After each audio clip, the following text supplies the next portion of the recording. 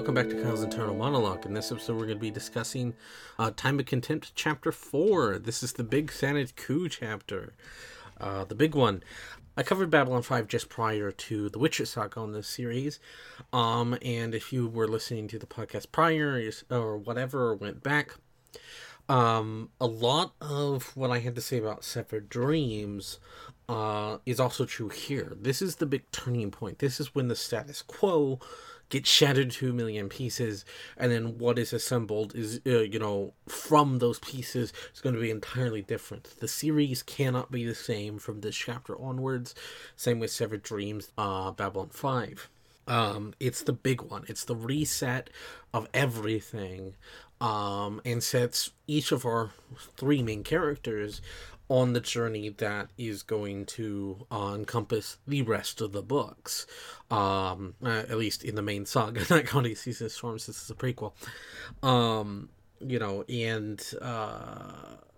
I think this chapter, really gets everybody into gear and go, oh, there is a larger plan here, because, Blood of Elves, talked about this, doesn't have a plot, and there's nothing wrong with that at all. It was a character building, relationship building book, and it was great for that.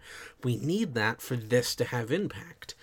But for people who want a faster pace, more used to Western media, especially more modern media, that kind of pace is detrimental to them. And so this chapter really knocks people down and goes, no. All of that was necessary to make this matter. And so it really does hit you pretty damn hard, constantly, and in the way Sapkowski sort of weaves through the events, starting with Ciri, getting premonitions, to the events that unfolded as Geralt, went outside, all the way to the Garstang stuff, flashing back to Ciri, and stuff there, and then following Ciri and Geralt as they weave in and out of each other's range throughout Thanedd, trying to survive this.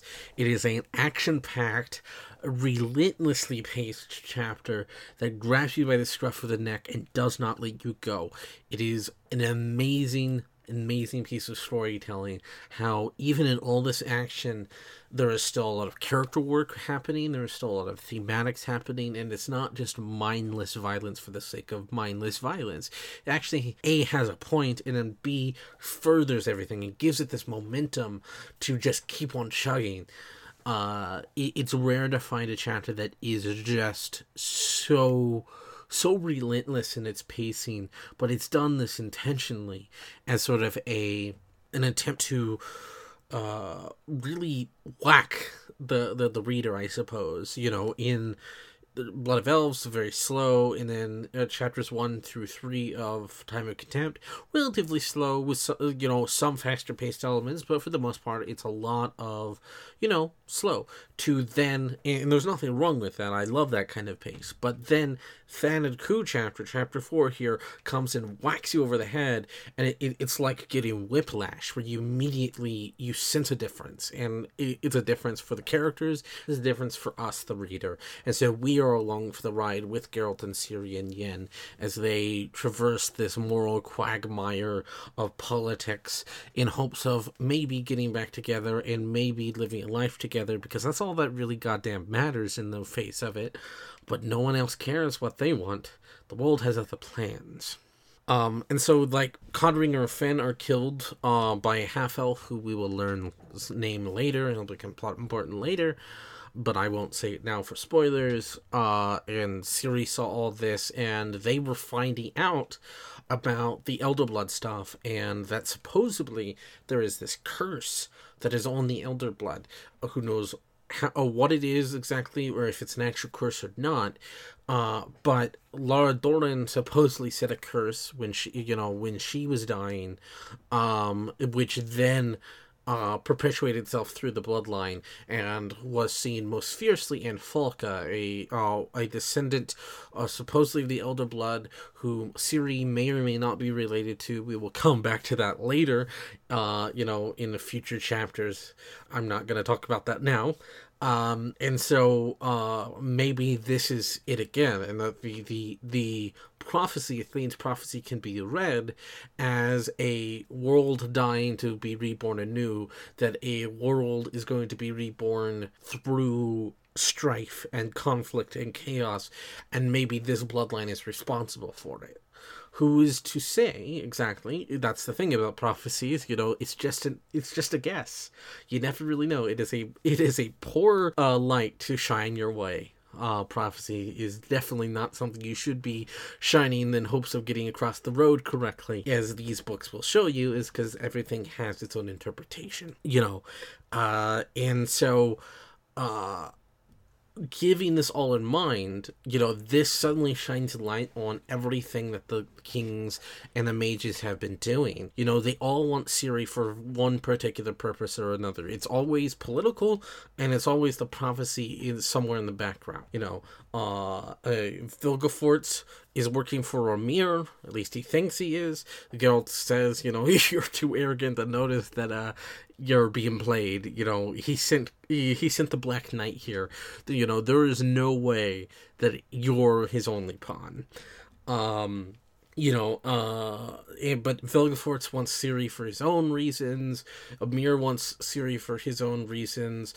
Both are related to bloodline and prophecy. The monarchs, want to marry her off, secure a hold in Sintra. Amir wants something similar, but slightly twisted in a way. The mages want her because she's a source and she's a font of magic, and who knows what destiny has in store for her. And so they want to guide her in a way that they feel will both best benefit them. Dijkstra needs her to, in hopes of controlling the situation and able to manipulate it in the favor of his king. Philippa wants something similar, and so there's like this entire situation of everybody has their own wants for Ciri, but no one ever asked her what she wanted. No one ever really cared. The only two people who did are stuck in this mess inadvertently. Geralt through his own scruples, which I think is a perfect meta commentary on the saga as a whole. That and I think it's important to note that, along with a scene between him, Marty, Dorian, etc., is very important in really showing, how Geralt acts and what he says he does and what he does and how that is contradictory. In here, it mentions, the world's events would have went differently if the Witcher didn't have scruples. But he had scruples. So he decided not to piss off the balcony, potentially wilt a flower, and instead go out and find some place to, safely relieve himself of that. And inadvertently got caught in the middle of the coup. And there are two coups happening. It's the Vilgefortz's, with Francesca bringing in Scoia'tael, on behalf of Nilfgaard, and then you have Philippa, who has Dijkstra bringing in Redanian soldiers on behalf of those battling against Vilgefortz. So two coups simultaneously, each battling each other, with a neutral party stuck in the middle. And Geralt gets stuck in this, and he doesn't take a side, but he also doesn't remain neutral. The mage that is with Marty and helping her with Dorian just starts fleeing and is like, I'm gonna go away, we remain neutral and blah, blah, blah, blah, blah, blah, blah. And, Geralt just basically sees him in utter contempt, fitting considering the title. And the reason is that lives are being lost. There is a difference between neutrality and indifference. And so it is a fine line between them, and there is, in that quagmire of difference is often ignored by others, and those who understand the principles follow it to the best of their ability, like Geralt. He has throughout these books not remained neutral, despite him saying he's remaining neutral. What he is being is he's not being indifferent. So neutrality and indifference, aren't the same thing, but can be used interchangeably depending on the person's perspective. For him, it is neutrality. Technically, yes, he's also not indifferent. So when people are harmed, he will go save them, but he won't, stand in the way and help, say, I don't know, a crazy person like Vilgefortz, or a political snake like Dijkstra. He's taking the side, and the side is his family, the protection of those he loves, first and foremost. There's a difference between neutrality and indifference. And in a polarized situation like the coup, where you have two sides battling it out, and you have a bunch of people stuck in the middle, wavering between, personal safety, the safety of others, and what they morally believe in. Those people in the middle are often called cowards, called the worst of the worst by each side, because each side thinks that they are correct and the other one must die. And that leads to pure misery and pain. We even see it repeatedly when Geralt was just out, to go pee, basically, and he got wrapped in the situation. No one believes him. Everybody thinks, oh, he's got a greater motive. He's working for that Yennefer. She's got him wrapped around her finger. What is he doing? And he's like, I just came out here to go pee. It was an innocuous thing. Him and Yennefer didn't even think of this. And yet everybody assumes that's the case, because who isn't thinking about this according to them? And me and Josh talked a lot about the mage, as he calls them, the mage 1%ers, which I think is a great term. But the complacency and the arrogance of these people. Aretuza is an illusion. It's a crumbling old fortress that is long served its usefulness, and we saw that last chapter where Geralt almost falls through the illusion. And then now that the barriers have been taken down, the magic, the thing stopping magic from being cast at Garstang taken down, the illusions are faltering because they have no one to withhold them, that the true Aretuza is being shown, a decrepit, decaying old fortress.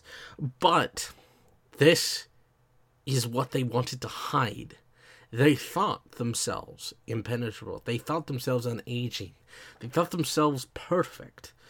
And so they made their home look like that. And then when the truth comes out, when there is no one left to maintain that illusion, both figuratively, and literally, it crumbles, showing what was truly there all the time. Dijkstra directly points this out when he's observing some of the mages during the coup, and how all the craziness is happening in Garstang, but there's a bunch of lower mages here that aren't as concerned with that stuff, that are, canoodling and having sex in the middle of the ballroom, and there's no reason for it. They act like children, because that's what they are. They haven't grown up. They haven't thought things through. They're so decadent and complacent in their own power and assured of their place in society, they cannot see a possibility of it changing, ever. And that leads to decay and rot within and without. It always has, always will. Entropy is one of the basic facts of our universe. Everything dies, eventually. It may take time, but everything will crumble into dust. And as a result, these mages didn't see it. And even the ones in the know took steps thinking that it would take longer. The entire situation where Philippa and Kira and Triss were, talking, and were like, well, it was going to take them, a few to take over the council fully, so we thought we had time. We didn't expect this. They were so lazy. They didn't see it. They were so caught up in their own little world, their fantasy world that never really existed. It existed in their heads, and they told themselves it existed, and that's no more exemplified than the last chapter in The Banquet, which me and Josh talked thoroughly over, that now that this has happened, their entire reality has crumbled, and we see that especially in Tissaia. Tissaia's entire world has crumbled. She is all, I've talked about, she has what appears to be OCD, obsessive compulsive disorder. Everything has to be orderly, clean, correct. Everything must be the way it was, the way it is, the status quo.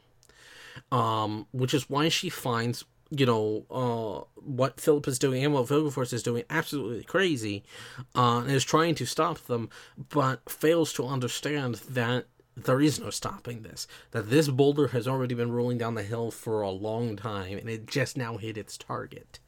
And because that she was so obsessed with order and cleanliness and the way it was supposed to be and the way it was, she failed to ever see that boulder. And her entire world came crumbling down upon her.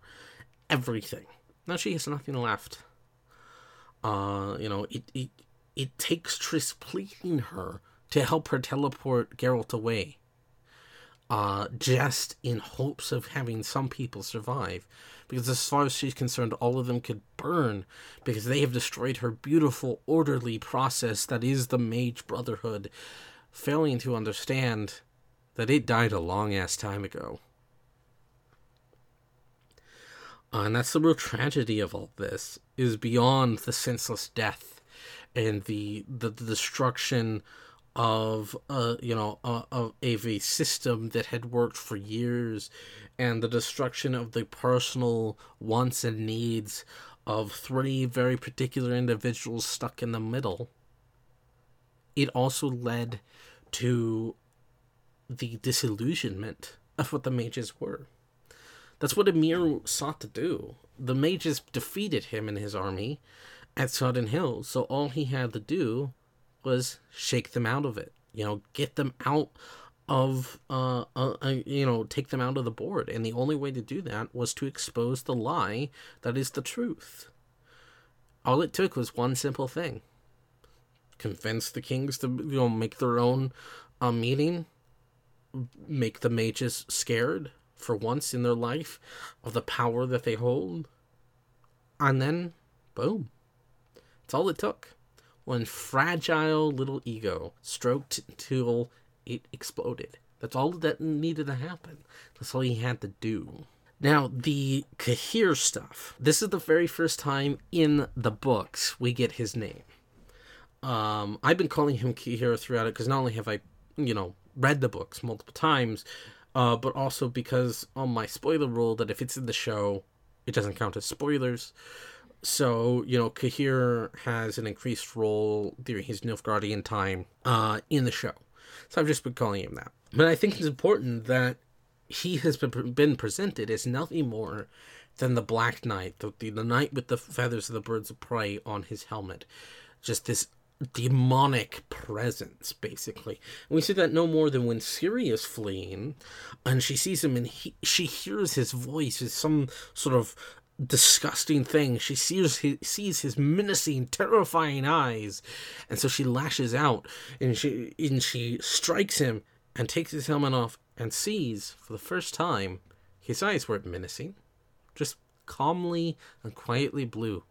He's not some evil demonic force out to get her. He's a young man, and that right there is part of a larger thing that I have been talking about, perceptions, and the way our own biases and our own personal inner thoughts, our own ideas inform what we see and what we hear and what we do. Cahir, in his own perspective, saved Ciri from the slaughter of Cintra. From Ciri's perspective, Cahir took her away and was, going to do bad things to her. And we'll come back to that in future books, because that will be expounded upon later. Just note that she said, "You will not touch me ever again." Perspectives. It's always different. One side and the other. And so we now see that Cahir was not this evil, demonic presence. He wasn't this Black Knight of pure evil. He's just a kid. A kid in way over his head, in a situation that he doesn't quite fully comprehend yet. We'll get to that later, next book. Now, the Vilgefortz stuff. Me and Josh talked quite a bit about Vilgefortz being, the Dark Mirror, and how Sapkowski basically shoots that down immediately with having Geralt go, "Oh, fuck off," basically. Well, it's taken to a next extreme here of when Geralt and Vilgefortz confront each other. Vilgefortz has this monologue about how you must choose my side, and should we really continue this play of good versus evil? There's no such thing. And choose my side, and we shall rule together. Blah blah blah. Not really, but his monologue's intentionally designed to conjure up that kind of image. So we purely in the perspective of having read Geralt so many times. He's been in, we've, up to this point, we've read 3.5 books. And we've never seen him thoroughly lose a fight in any way whatsoever. Hell, even in this chapter, when viewed through Cahir's lens, when he was watching Geralt take out the Scoia'tael, he was quick. His seemingly light attacks would take people's heads off, and he seemed incredibly unnaturally calm about everything. So now, because of the flash forward, we know that Geralt was always going to survive, but he admits his only mistake was actually participating in the fight and not just trying to run away and get to Ciri as fast as possible. Vilgefortz goaded him, and he never stood a chance against Vilgefortz. We expect, after that great monologue by the evilest Vilgefortz, after the dark mirror stuff from last chapter, that Geralt would triumph over evil, good always wins, and thus Vilgefortz shall be slain. No, not at all. What happens is instead Vilgefortz trounces Geralt and breaks his leg that will never fully ever heal again correctly, therefore ever having a constant pain and a limp in his leg. That's what happens when reality meets fiction. And that, I think, is a brilliant move on Sapkowski's part, is to establish this high fantasy world with all these little things. And we have a character who's clearly awesome and badass and can do anything, and he's so cool, right? To then immediately trounce him. That's so rare in fiction. It's beyond ridiculous how little that ever actually happens in fiction. We have our heroes lose, but they're in minor ways, and it's never done in a way so matter of fact like this scene right here with Vilgefortz, and I love it to bits.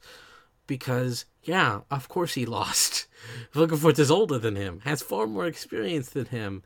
And, of course, he may not be a mutant like Geralt is, but he does have the upper hand. And sooner or later, Vilgefortz is going to have to be taken out, one way or the other. And who knows if Geralt's going to survive it, or if anybody else is going to survive it, for that matter, when that time comes. So this chapter is brilliant and wonderful. It is incredibly paced in a way that grabs you by the scruff of the neck, refuses to let go, and basically takes you on this journey of pure chaos and hell, as everything that was part of the plan, or the happiness of our family was almost guaranteed to then immediately be swatted out of here. We don't know exactly what happened at the end. We'll get to that later. She sacrificed herself for Ciri to get away. We don't know exactly what happened to Ciri quite yet. We'll get to that later. But we do know that she was heading for Tor Lara, and there's only one way out of there, and Tor Lara blew up when the portal was activated. So you do the math. And then Geralt is severely injured and is now sitting in Brokilon Forest healing. Meanwhile, several mages are dead. The entire Brotherhood of Sorcerers is gone, both the council and the chapter. Everything is in chaos. And not only that, but outside of this one situation, because Applegate was killed in chapter 1, he never got to deliver his message. And because of that, the Dol Angra operation happened. Nilfgaard is marching across the border now. War has begun. Chaos has descended upon the continent. And there's nothing left. No your side, no my side, no neutrality. It is just pure survival now. Who cares who wins as long as our family can be together? But they won't see each other for a very long time. So, spoilers real quick. I just want to talk about something real brief. Obviously, Yen has been, compressed into a statue, and we will deal with that in a bit. And Ciri is off in the Korath Desert, about to embark on a very dark and tragic arc that will see our wonderful princess / witcheress broken down into a million pieces. But I do want to talk about that, the way some people read a particular section of this chapter, and this is pure speculation on my part on the show's behalf, but I am pretty certain, I get that feeling. when Ciri is being tracked down by one of the mages, Artard Terra Nova grabs her, and Philippa gouges out his eyes to stop him, and then Geralt comes in behind and chops his head off. Now, this is understandable. Geralt made his promise last time, last book, touch a hair on her head, and I will kill mercilessly. But some people read this as Geralt making up for what happened to the Lesser Evil, by not siding with Renfri and going and getting Stregobor. That he's finally taken a stand to protect the princess that was abused for why she was born. There is a way to read that, yes. I don't wholly agree. I think it is him fixing what would have begun Renfri, or trying to at least. Renfri was way too far gone. I've talked about this during the Lesser Evil short story, and I think I talked about it briefly with Josh a couple of times. Renfri was renamed. You had taken the moniker of Shrike, a bird that impales its victims on spikes, and this was a known fact about the real Renfri. She had no mercy left. She was not a good person anymore. She was pure and utter evil, just like Stregobor. The correct decision would have not been to get involved, but because who Geralt is, he had to make sure he saved as many lives as possible, and thus caused the slaughter in the first place. So this isn't him taking a side, it is him trying to prevent Ciri from going down the same path as Renfri. He ultimately fails, considering that she's going to be, in the Korath Desert abandoned, and then with the rats, and is going to become a horrible person before she can ever be redeemed again, and the question remains, can she be redeemed? But, we'll get there in several books' time. But the Netflix show has went out of its way to increase Stregobor's role from the Lesser Evil, putting him in more things, more book stuff, as well as putting him on the chapter, having him involved in the Brotherhood. So I have a feeling that this is what's going to happen, is that he will take the place of Artard Terra Nova in the upcoming season 3, at the time of this recording, which is guaranteed to have Thanedd. And Geralt will take his head off, and it was supposed to be how far the Geralt has come, correctly making the choice, not taking the sidelines like he did last time and getting a quote-unquote innocent woman killed. I mean, that's clearly what the show thinks of Renfri. That's not what Renfri actually is. She was a psychopath, a sympathetic one, an understandable one, and a very tragic one, but a psychopath nonetheless. So this is just theory crafty on my end, but I've been seeing evidence of it for 2 seasons now, and considering the track record of this show, I highly suspect it of them, and I'm not sure how I feel about it. I'm kind of icky on it. If they execute it well, it could be interesting. If they execute it badly, it can be really fucking bad. And this is mainly about the books, but I just wanted to shine that in just in case of, by the time season 3 comes out, I will be done, covering the book, so I won't be talking about Witcher any longer. But if anybody wanted my opinion on that, assuming I'm correct, here it is. And considering the track record of these writers, I don't expect them to do it well. It could be done well with the right writers. They ain't them, I'll tell you that much. But anyway, I'll see you next time. I'll be joined by Josh once again to talk about the aftershocks of the Thanedd coup in Chapter 5. Till then, see ya. Bye.